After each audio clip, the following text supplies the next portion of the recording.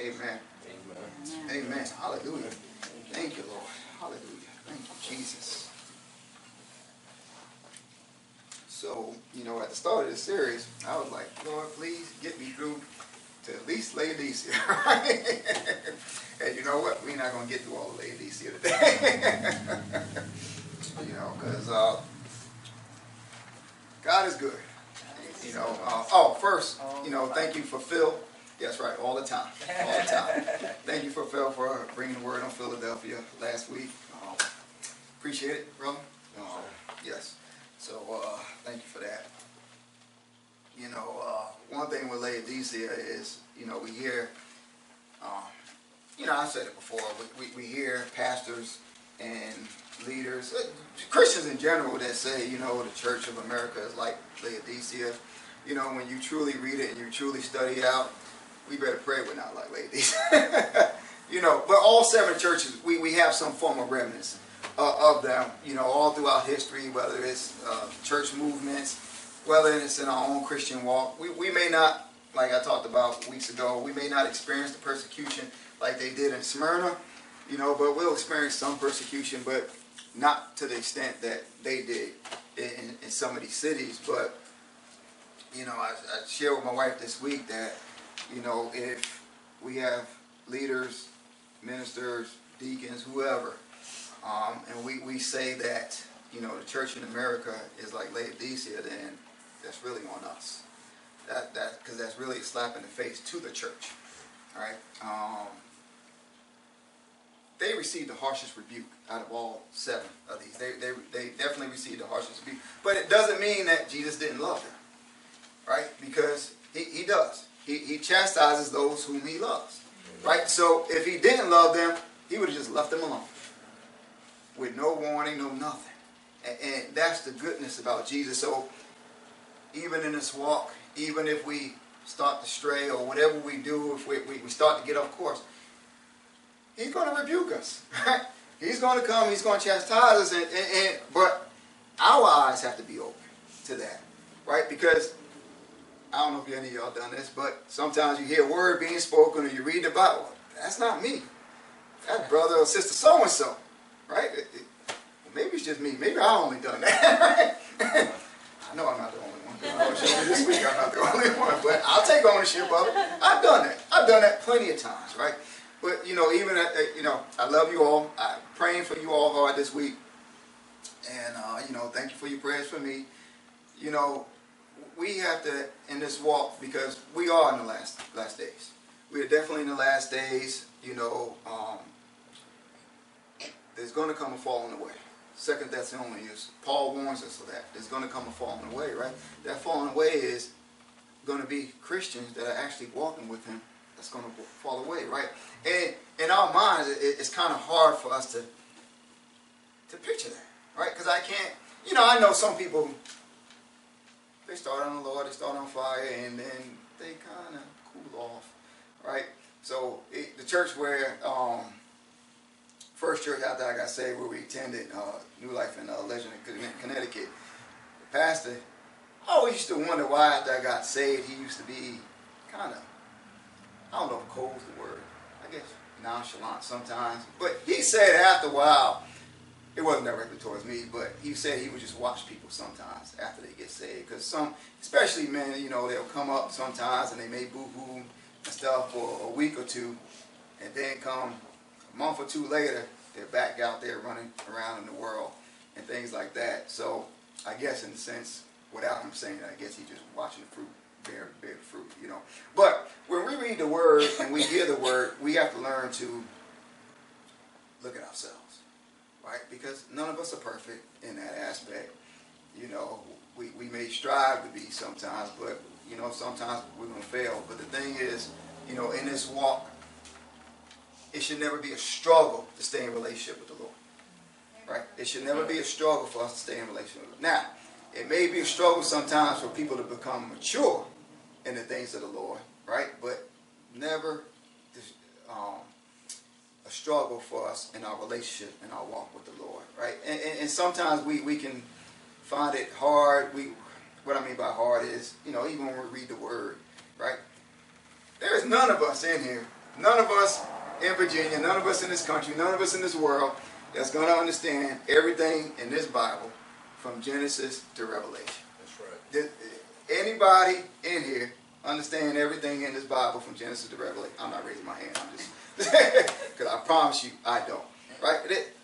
So we can't beat ourselves up sometimes when we don't understand some things. Right? Because I can tell you there's times where I go to the Word and the Lord just illuminates my mind and just gives me stuff, right? And I just going from scripture to scripture, things that I haven't read, and I usually learn to start taking notes down, right? Because I can come right back a week and a half later, come back to the same scripture. Wait a minute, the Lord just showed me something. He just gave. Why isn't it clicking? Right? So then I go back to my notes, right? So there's nothing wrong with us picking up a commentary sometimes, Googling. My wife and kids will tell you, Google it. I tell them sometimes, go Google the answer, right? They don't like that sometimes, but, sometimes we have to learn. But, but that's why God's given us the fivefold ministry, right? Because we're not going to understand everything. But in this walk, we got to learn to be careful. What we've done, y'all have heard me say, we tend to, as a church, teach our opinions on things like that, and instead of sticking to the Bible, what's in the Bible, right? I know, since some of y'all been coming, y'all probably heard some stuff that you ain't never heard before, right? I've read some stuff that I wasn't taught, right? I've served under some good pastors, and some, not that they weren't good, but some I'm like, oh, well, I guess they were kind of off. Right? Well, I guess not kind of off, they were off. Right?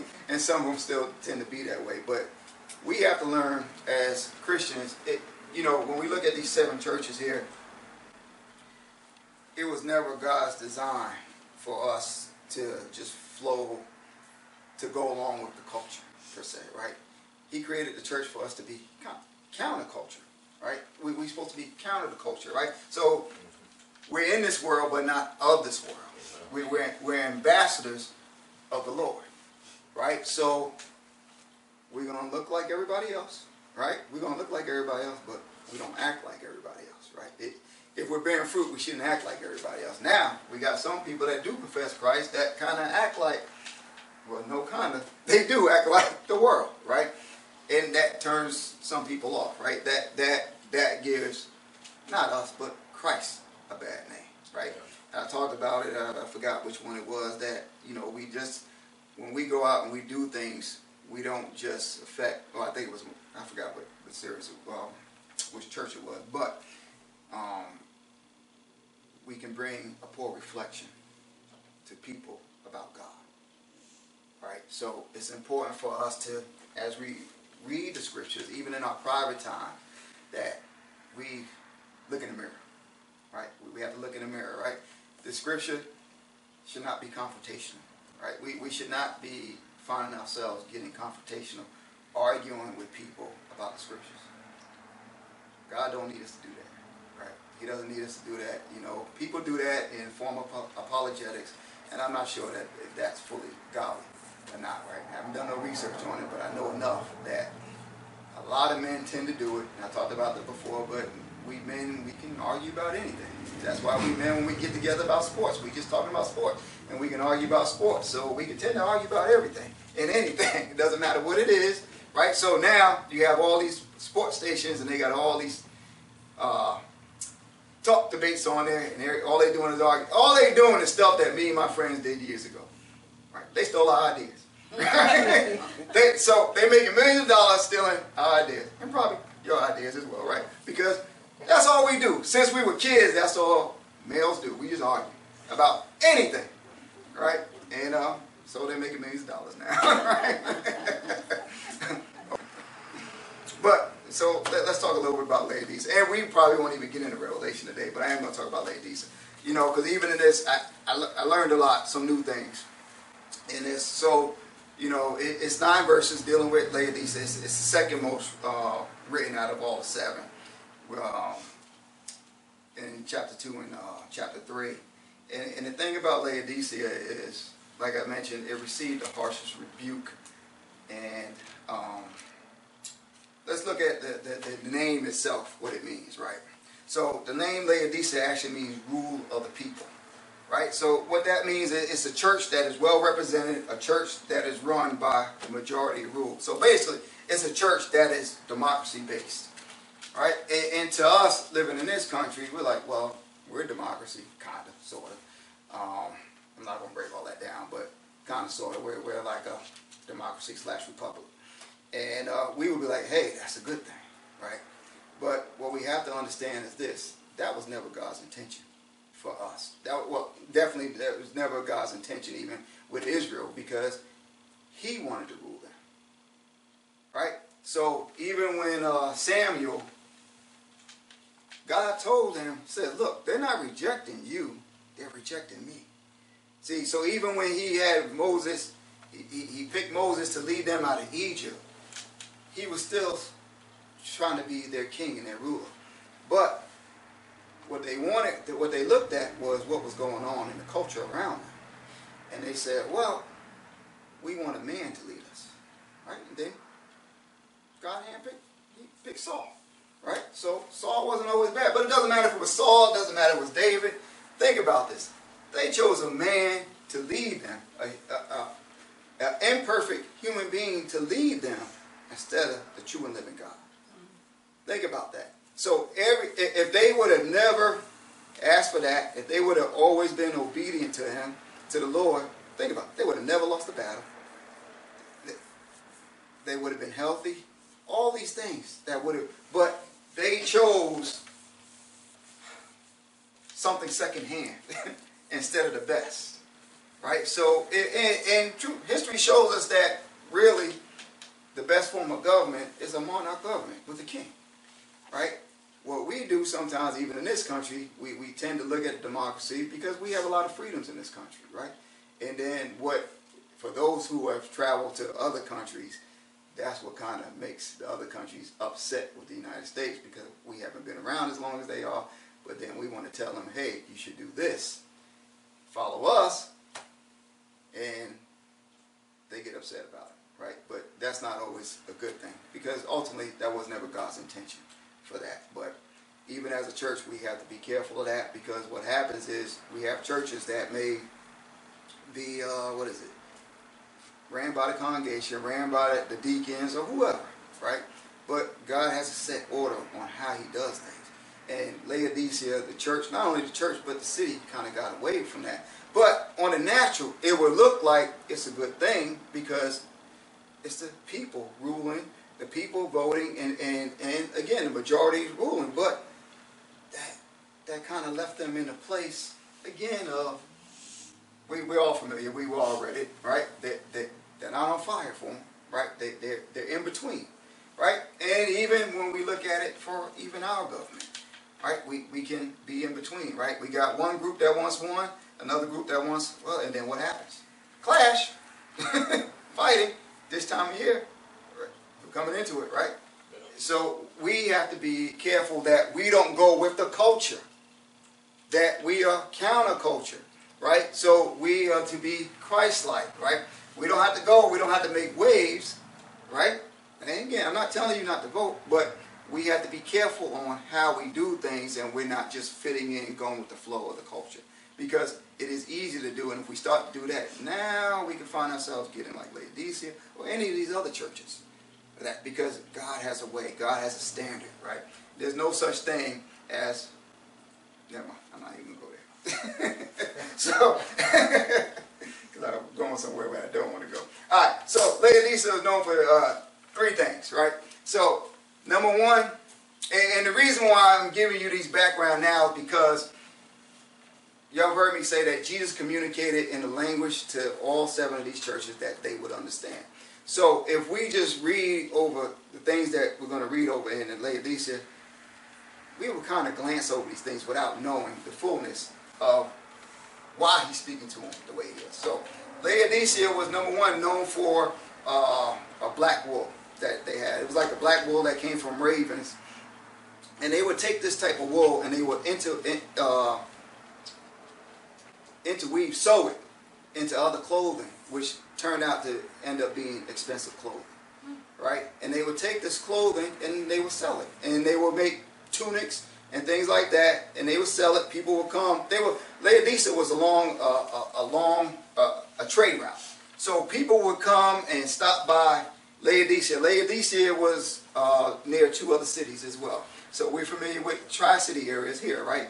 With Colonial Heights, Petersburg, and Hopewell, right? So Laodicea had their own Tri-City area, right? So it was Laodicea, it was Hierapolis, and it was Colossae, which is the letter to the Colossians, right? They were all, Colossae was about 9 miles from Laodicea, and Hierapolis was about 6 miles, and that's important. We'll come back to that later on, right? So they will have this war. So Colossae was along this trade route as well.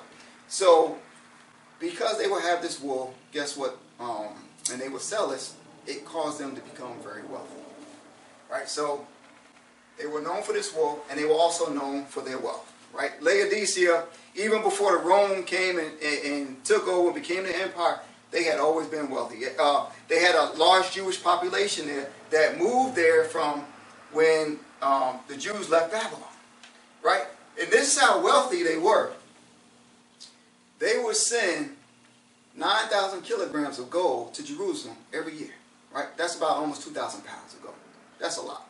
That's a lot of wealth. That's a lot of wealth for today, let alone back then. So that's how they were also known for their banking system. That's how wealthy they were. So when you think of Laodicea, I've never been there, but I heard.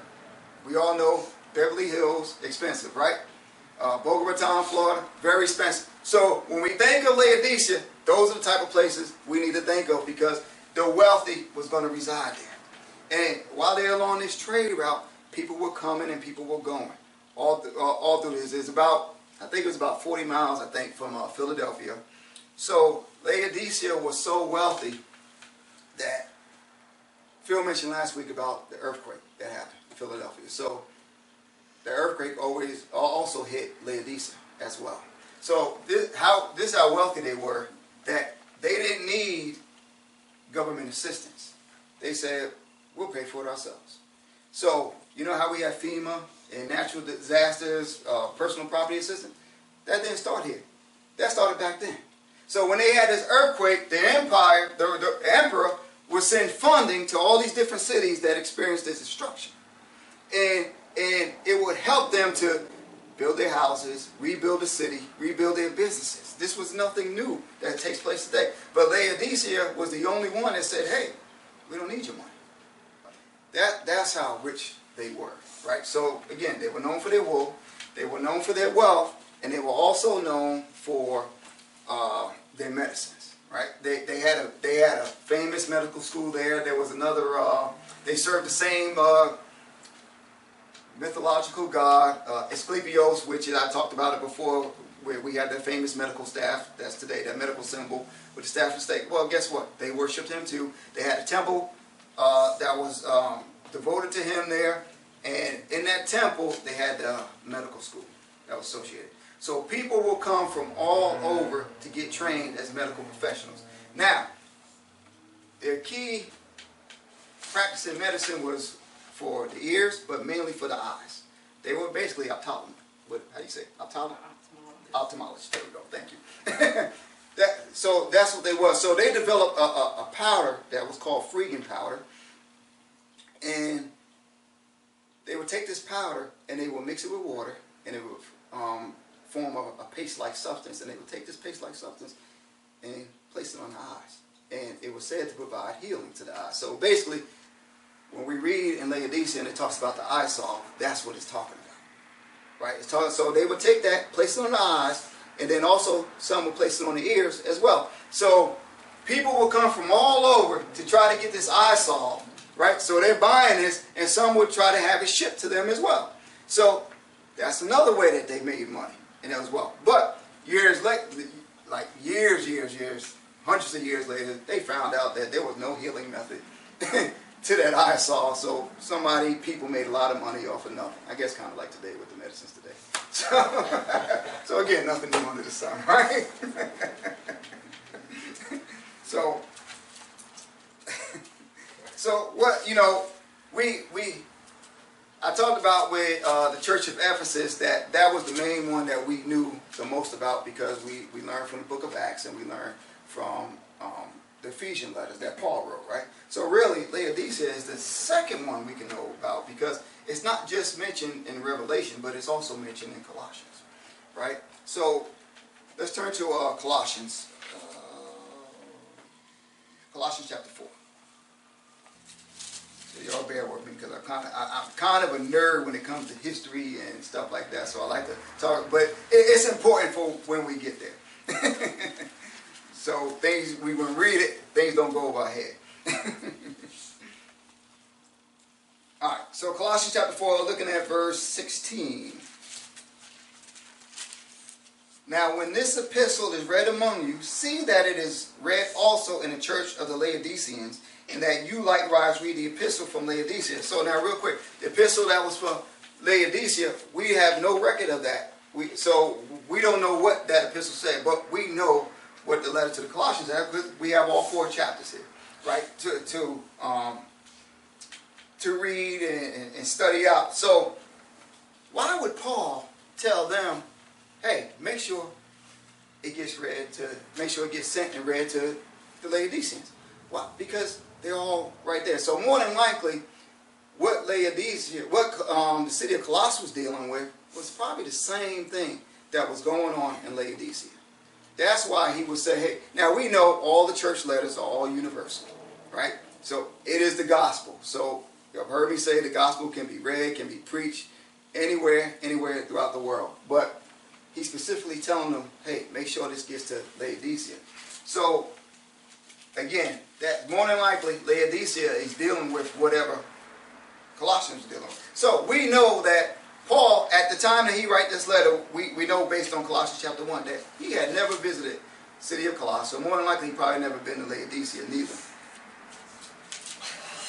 So most scholars think that Epaphras, based on scripture and Paul's writing, that he probably was the one that started the church in Colossus, and more than likely Laodicea as well. So what can we gather from Colossians about Laodicea? So the Colossian church and what was going on there is, when we read about it, it talks about the preeminence of Christ, right? Because what they were dealing with was Gnosticism and mysticism, right? And we'll be like, oh man, I don't deal with that, right? But again, remember when I said we're supposed to be countercultural? Sometimes we gotta allow these things to creep into the church, and we may find ourselves doing these things and experiencing things and not realizing we're actually doing it, right? So first, let's find out what Gnosticism is. All right. So Gnosticism, Gnostic in simple terms, believes in acquiring special mystical knowledge as the means for salvation. According to Gnostic beliefs, there is a great God that is good and perfect, but impersonable and unknowable. Right? So, we as Christians, we know God is knowable. Right? We know just based on the Word, we can get to know Him. Right? We know as we come, and we come to the Lord, that He comes to our hearts, and we know Him like we didn't know Him before. Right? So again, doesn't mean 100% Christians may go, I'm not going to say Christians may go into Gnosticism, mysticism, but these things are creeping into the church. And see, what's interesting is the things that the Laodicean church dealt with. There's 2 big movements that's taking place in the church today. And we'll get to that. All right? This is one. All right? So the Gnostic is pursuing goodness, but instead of seeking to be regenerated by Christ, he grabs hold of a man-centered purpose for living. Wait a minute. Man-centered purpose. That sounds like a lot of things that go on today. Right? So, have we not heard? We probably said that, or I'm going to get my blessing. I'm going to get my blessing. Or I'm going to give so God can bless me. Right? So that's making it man-centered, where we're making it about us and not about God. And we have to be careful of that. See, these are the things that are allowed to creep in. Or we probably heard people say, oh, you give God His word back and He's obligated to do this. And that way you demand it. You demand from God. That's making it man-centered. Even with our music today, not all of it, but some of the Christian music becomes man-centered. It's all about me. Me, and my feelings. Right? And sometimes you can't even tell if they're singing about Christ or a man or a woman. We can't tell because it's all about feelings, our feelings, right? Our needs. That's making things man-centered when it's supposed to be God-centered. And these are things that are taking place in the church today. Right? Gnostic thought makes man wise in his own eyes. So Isaiah 5:21 says this, woe to those who are wise in their own eyes. Isaiah 5:21. Woe to those who are wise in their own eyes. Proverbs 3:7 says, do not be wise in your own eyes. Fear the Lord and turn away from evil. So what we have sometimes, we have people who come who are so super spiritual that they're giving revelation and knowledge and how they can get so close to God. And these are things we have to be careful of. These are the things that the church in Colossus was dealing with, as well as Laodicea and Hierapolis were all dealing with. And again, there's nothing new under the sun. These are the same things that are taking place in the body of Christ today, and God does not like it. It's not of God. Right? We can't, well, hold on, I'm getting ahead of myself. Alright, so I talked about Gnosticism, and now we got mysticism. Right? Because that's another thing that they were dealing with. They were dealing with they had Jews that were coming and saying, well, you know what? Yeah, Jesus was good. He's okay. Yeah, he died. But they were placing him down. And they were coming in with Gnostic beliefs and this mysticism. Right? And we're like, well, we don't do that today because we talk about Christ. Well, let's see. Mysticism is the belief that people can directly experience God or true reality rather than through books, ritual, or other people.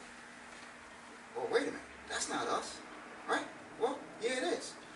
We know we got God the Father, God the Son, God the Holy Spirit. Right? But we have a whole movement that all they talk about is the Holy Spirit. That's practicing mysticism. What is the role of the Holy Spirit? Somebody. Comfort. Yeah. Advocate. Yep. Right? Comforter, yep. Absolutely. There's more. That was something else, but point us to Jesus. Yep. Thank you. Exactly. If we talk about the Holy Spirit, first of all, what did Jesus come to do? Did he come to glorify himself? No. He came to glorify the Father. When he was on earth, who the Father glorified? Jesus. Yeah. What did Jesus say? The Holy Spirit will go to glorify. John 14, turn there. John 14. Don't misunderstand what I'm saying. The Holy Spirit is God.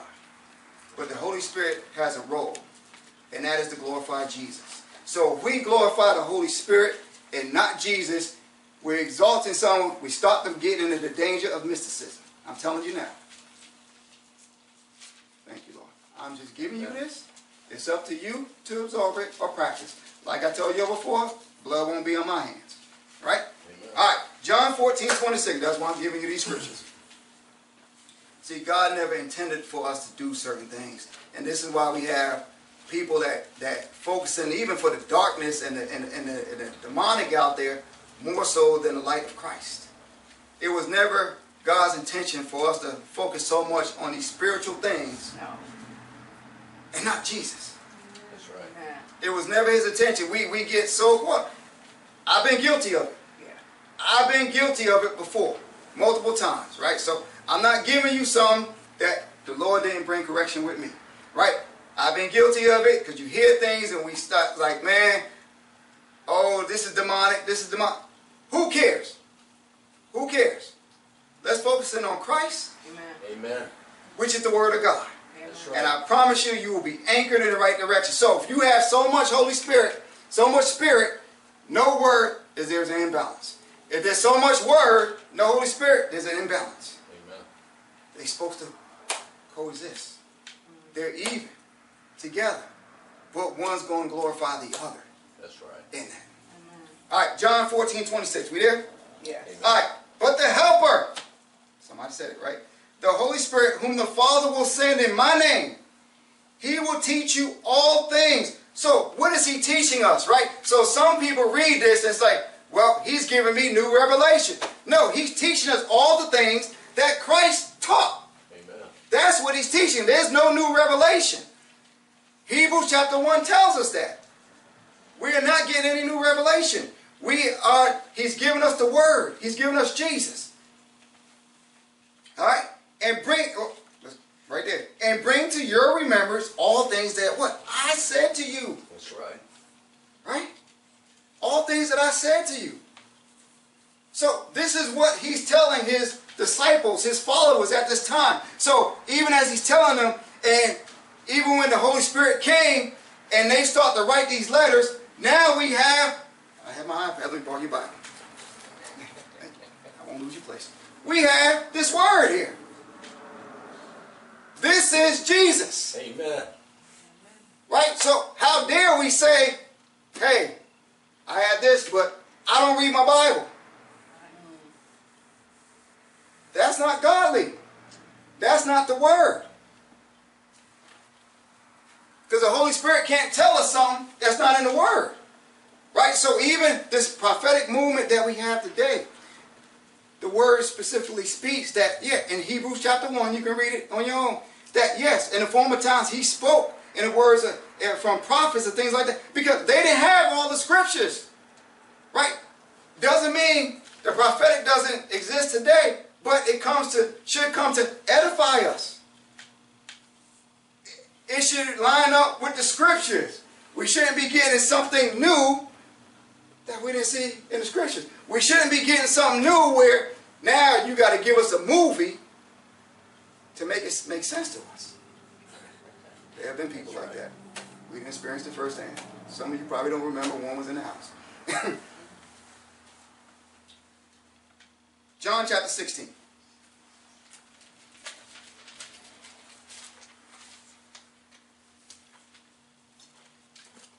I'm sorry. Let's go to Ezekiel 36. I forgot I hand wrote that in.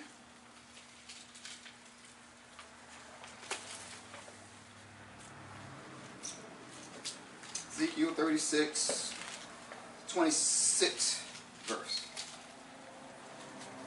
See, all this stuff was foretold in the Old Testament. And see, thank God we have the Old Testament and the New Testament. Right? The Old Testament, they didn't have the New Testament. We have both. We have Genesis to Revelation. And why we feel we have to get more and do this and do that when we have all this word here. Everybody there? Ezekiel 36? All right. Ezekiel 36, I'm going to read 26 and 27. I will give you a new heart and put a new spirit within you. I will take the heart of stone out of your flesh and give you a heart of flesh. Verse 27. I will put my spirit, His Holy Spirit, I will put my spirit within you and cause you to walk in my statutes. And you will keep my judgments and do them. Right? So we know without coming to Christ, we can't do what's in the book. That's right. That's impossible. We can try, but we're going to fall like a kid trying to learn how to ride a bike. Right? And it's going to hurt. Right? It doesn't mean we won't have people that come seeking. Right? I talked about that before. Doesn't mean they won't come seeking. But it's not until the Lord draws them in and places His Spirit inside of them, just like He did us, where now the revelation will come. Because in the natural, it won't make sense to them. Right? So, what is the role of the Holy Spirit? Also draws us together as one. Right? So again, so when we have Christians that say, hey, nah, I don't go there, I don't go to church, I'm alright. I spend one-on-one time with God, and He speaks to me. There are Christians that say that. I know them firsthand. Alright? Or I'll just watch it on TV. We can go anywhere in this country, anywhere in the world, come across a group of believers, no matter what language they have, we have the same Holy Spirit. That's right. Born again believers. So you know what words are going to stay the same? Hallelujah and amen. That's right. Right? Hallelujah and amen. For the most part, amen. But definitely hallelujah. Right? So it doesn't matter where we go. So that's why whether I was traveling overseas, traveling here, I made it a place to find a body, to connect with. Right? So even if we're standing in a grocery store, we may be talking to somebody that, oh, the Holy Ghost filled. Now we start to have church. Right? And we're not sitting up here giving, oh, the Lord's telling me this, Lord's telling me. No. Just talk about Jesus. That's right. Why do we have to make it difficult? Why do we have to put a supernatural on every single thing we do? The Lord has given each and every one of us common sense. We don't need the Holy Spirit to tell us, don't walk in front of traffic. If you do, we're praying for you after service. That's right. We don't need the Holy Spirit to tell us, don't touch, don't jump in the fire. Now, we know some people in this world would do that, but they usually have mental illness, right? Demonic possession. We see that in the scripture. Amen. Right? So that's different. But for the most part, we're not bound by those things. We don't need the Holy Spirit to tell. Lord has blessed us with intelligence and common sense. That's why he told Adam to name the animals. He wasn't right there saying, Adam, name them this. Adam, tell him. No. He gave Adam a brain. Right? So we have brains. Right? So again, we don't have to go all super spooky and say, hey, I need the Holy Spirit for this and this. He's giving us common sense, folks. Let's not make it difficult.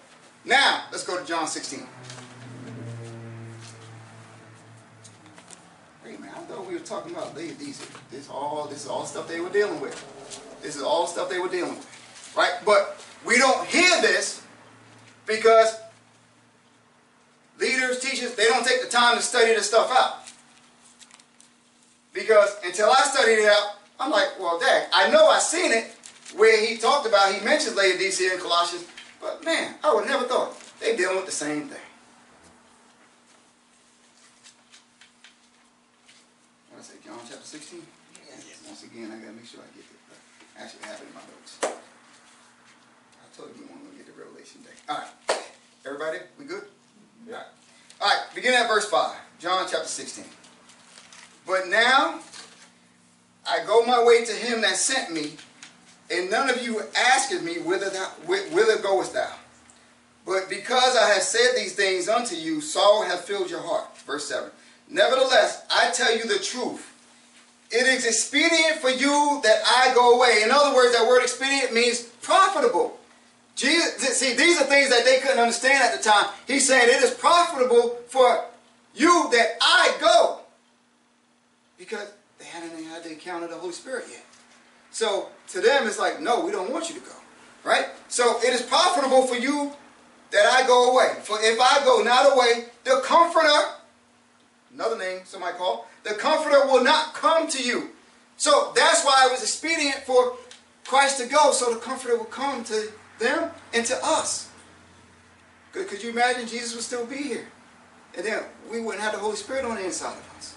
Right? And then we would all have to travel to Jerusalem, wherever, to go find Jesus. But now we don't have to do that. Right? No matter where we're at, no matter bathroom, sitting on the toilet, doesn't matter. Right? That's right. At a restaurant, we can have Jesus. He's right there. Good revelation comes in the bathroom. That's right. But if I depart, I will send him unto you. Verse 8. And when he is come, he will reprove the world of sin, and of righteousness, and of judgment. Verse 9. Of sin, because they believe not on me. Of righteousness, because I go to my Father, and ye see me no more. Of judgment, because the prince of this world is judged. I have yet many things to say unto you, but you cannot bear them now. Verse 13. Howbeit, when he, the Spirit of truth, is come, he will guide you into all truth. So again, we have certain Christians that say, well, he's giving me new truth. No, he's talking about the truth of what he's talked about. Because we have to remember, they didn't understand the parables that Jesus was giving. Right? Jesus sometimes would get frustrated with them. They didn't understand everything. So now, guess what? The Holy Spirit comes inside of us, or came inside of them. Now, light bulbs come on, revelation comes, just like with us. Before we came to the Lord, we can pick up the Bible. It probably didn't make sense to us. Sometimes some things we read, well, it don't make sense to me sometimes right now. But, you know, but now we can ask for understanding, revelation. And again, that is the purpose of the fivefold ministry. So it's not meant for us to understand everything, because he says, what? I have given unto you gifts in Ephesians chapter 4. That is the purpose of the fivefold ministry, to teach us, not for us to build our own selves up, right? Or not to make millions of dollars, but it's to teach the word of God, which is Jesus. That's right. Right? So, Jesus is not separated from the Bible. If we have one, we have the other. All right. Oh, okay. He, the Spirit of truth, is come. He will guide you into all truth. Watch this. For he shall not speak of himself. Amen. He should not speak of himself. So, wait a minute. Again, this is why we have to be careful. Holy Spirit this, Holy Spirit that. Yes, he's God, but he's come to glorify Jesus. So, if you are in the church and all of just Holy Spirit centered, that's not the word. Yes, the Holy Spirit is God, but he's come to glorify Jesus. So, and the biggest thing is this: we have so many. I guess the same thing. We have a lot of ministries, a lot of ministers that give in their own revelation and saying it's coming from the Lord. And you've got Christians that are sitting up here attending their conference, listening, and they're not giving one scripture, or maybe one scripture. Saying the Lord told me this, the Lord told me that, and we're trying to make ourselves into being some superhuman beings. We're still human. We're fallen beings. Even though we have the Lord on the inside, we are going to make mistakes, folks. We can't beat ourselves up. We are going to make mistakes. So we have to be on guard of that. Right? And not try to be so perfect and so supernatural where it's saying, oh, I walk with the Lord all the time. I do not get offended. You're a liar. You are a liar. That's not of God. I ain't, because trust me, I could offend you quick. My wife used to say amen to that. I'm diversion. All right, let me finish up. All right, for he shall not speak of himself, but whatsoever he shall hear, that shall he speak, and when he will show you things to come, he shall, verse 14, he shall glorify me, not me, right, but Christ. This is the word. He shall glorify Christ. Yes, we can teach about the Holy Spirit. Yes, we teach about God. But we should be glorifying Jesus. Right? So this is the problem if we're in the church that is not teaching from the Bible. From Genesis to Revelation, that you're not teaching Jesus. Because John says, in the beginning was the Word. Right? Verse 14 says the Word became flesh. That's Jesus. You can't have the Word, can't have the Bible without having Jesus. That's right. They're not separate. We can't talk about the Holy Spirit more than we talk about the Word of God. And I would challenge anybody on that. You can't give me a scripture that says otherwise. That's right. Nobody in this world can give me a scripture that says otherwise. And I'm reading to you these scriptures. They're in the Bible. So I hope y'all writing them down. All right? All right. All right, verse 14. He shall glorify me, for he shall receive of mine and shall show it unto you. Verse 15. All things that the Father hath of mine, therefore said I, that he shall take of mine and show it unto you. See, so during this time, coming back to Laodicea and Colossians, during this time, these are things that they were dealing with. This is why I said there's nothing new under the sun. That's right. See, we got Christians that thinking, oh, they found some new revelation. These are the things that Jesus was warning them not to do. This is what he was rebuking them not to do. Both the church at Colossae, Laodicea, and Hierapolis, that Tri-City area, they were dealing with the same thing. Because they were so close in proximity, it was the same spirit there. Yeah. Right? So we have to be careful of that. So now you have this movement today that is bound in this, and we have Christians that are following this stuff, and I'm praying that none of you get caught up in this. This is why I'm giving this to you, right? Because the Lord, I had no intention of speaking about this today. I thought we were going to get through Revelation. I had no intention. And see, because I got something else, another point that we got to make, right? Because even with the prosperity movement, this is what Laodicea was dealing with, right? And we'll talk about that next week. But that's not Christ. That's not the scriptures, right? So we can't beat ourselves up. What I want to say, we can't beat ourselves up if we don't understand everything in the Bible. I don't understand everything in the Bible. Nobody on this planet understands it. You got people that quote scripture. Doesn't mean that, yeah, they could quote and memorize scripture. They're not understanding everything in the Bible, right? And the good thing about it is, and what I always say to you all is, remember, it wasn't written in chapter and verse. That's right. This is why Jesus spoke in parables. We know the stories, right? We know about David and Goliath. We know about Daniel and the lion's den. We know about the battle of Saul. We know that's in the scripture. We all read that, right? We know that's in there, right? We know how things are. Jesus talked about how the seed is sown, right? And then the enemy comes to rip it up because things are not rooted in people, right? We know about that. So you may not remember. No, you're going to remember that. And that's why he talks in stories and parables. So we will remember those things. We may not remember exactly what chapter, what verse, but we know in our heart of hearts, that's in the Word. I read it. He painted the picture, so that picture's on our mind. Praise God. That's right. So we don't beat ourselves up. Trust me. Even when I first came to the Lord, I didn't know a lot of stuff from the scripture. So I would pull out commentaries, I would study things, try to get understanding of it, right? I'm not asking you all to do all that, right? Right? But you may, right?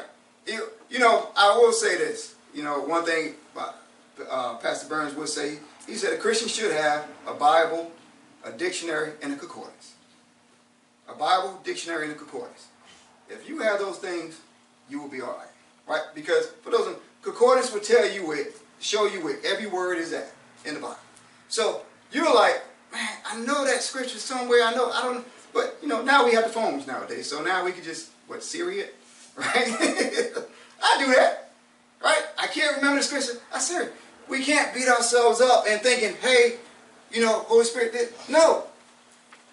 We have Jesus. The Holy Spirit's coming to glorify Jesus. The Father glorified the Son, Jesus. So we have to be careful of that, because what happens is, if we do that, now we start to get into mysticism. And we have songs, that's all they do is worship the Holy Spirit, and there's no mention of Christ. And we're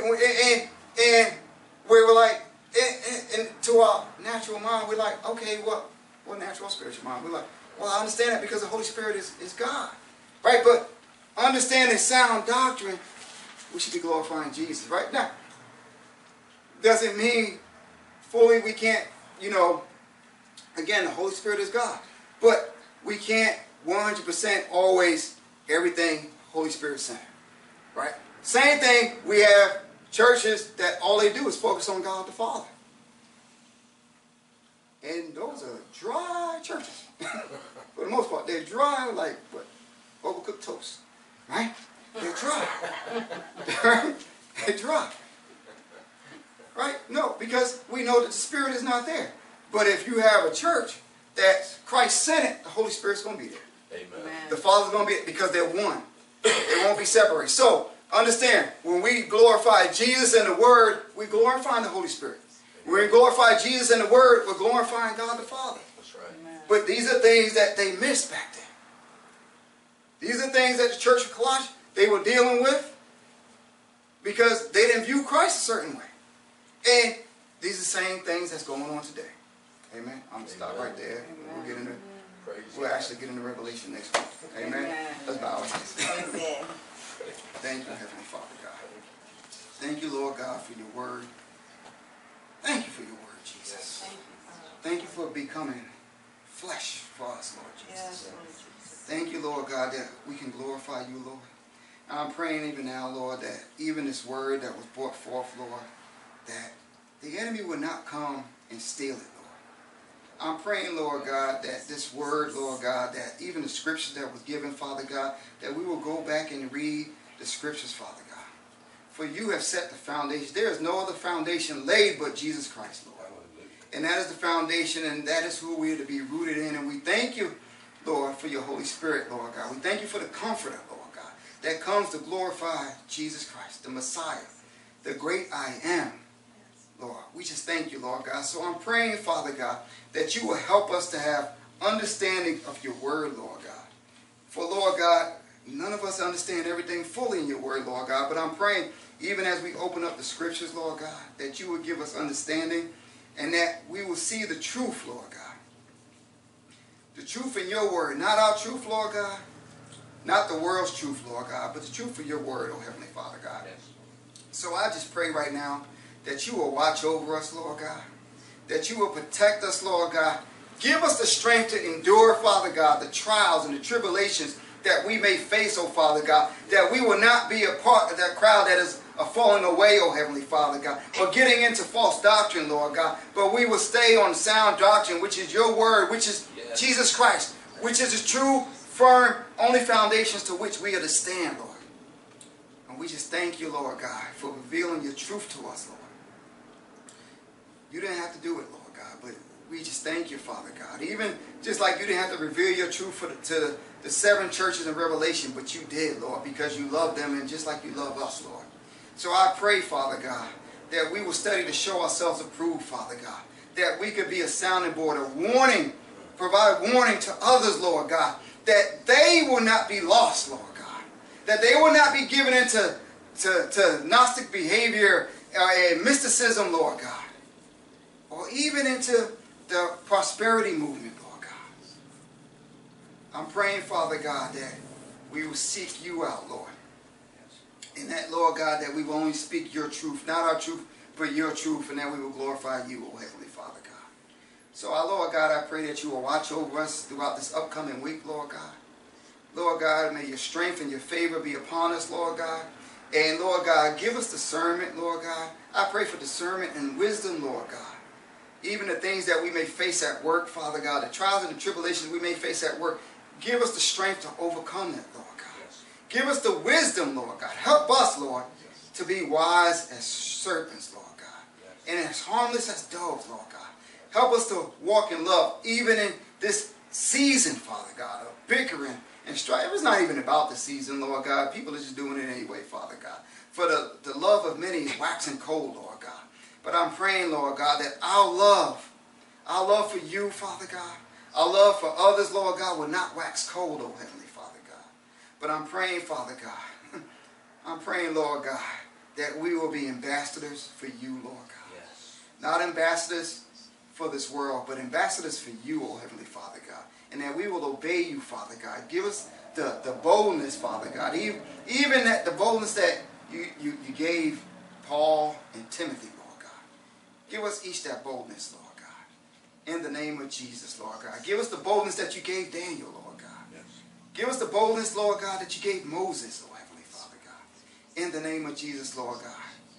Actually, we have it because we have the Holy Spirit on the inside of us, Lord God. Yes. So help us, Lord God, to submit and to surrender, Lord, to your will and to your way, Lord God. So we thank you and we praise you. In Jesus' name we pray. Amen. Amen. Amen. Amen. So hopefully I ain't beat y'all up too much. But, you know, it's important because we are in these last days and there's a lot of junk that's been going on. All right, we're not going to have it here. We're not going to have it. We're going to have the truth. And like I told y'all way back when, it's going to challenge some of the stuff. Right? It's challenging me because I got to get it first. Right? It's challenging me and I'm like, wait a minute, Lord.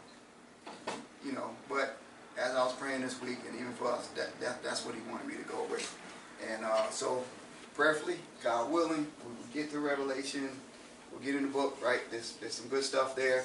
Right, but it all ties together, and I'll touch on some of the stuff that I said at the beginning because it all ties together. Because it really, we may overlook things as we read about Laodicea because of things we may not understand. But again, it's Christ speaking their language, right? And there's some good stuff in there that we can apply to our lives, and we have to be on guard in that. All right, so we are in chapter 4, 1 Corinthians. Yes. Yep. Chapter 1. Oh no, sorry, chapter 4. I got mind crank. I know what I'm saying. 1 Corinthians chapter 4. That's what I want to say. Yeah. Amen.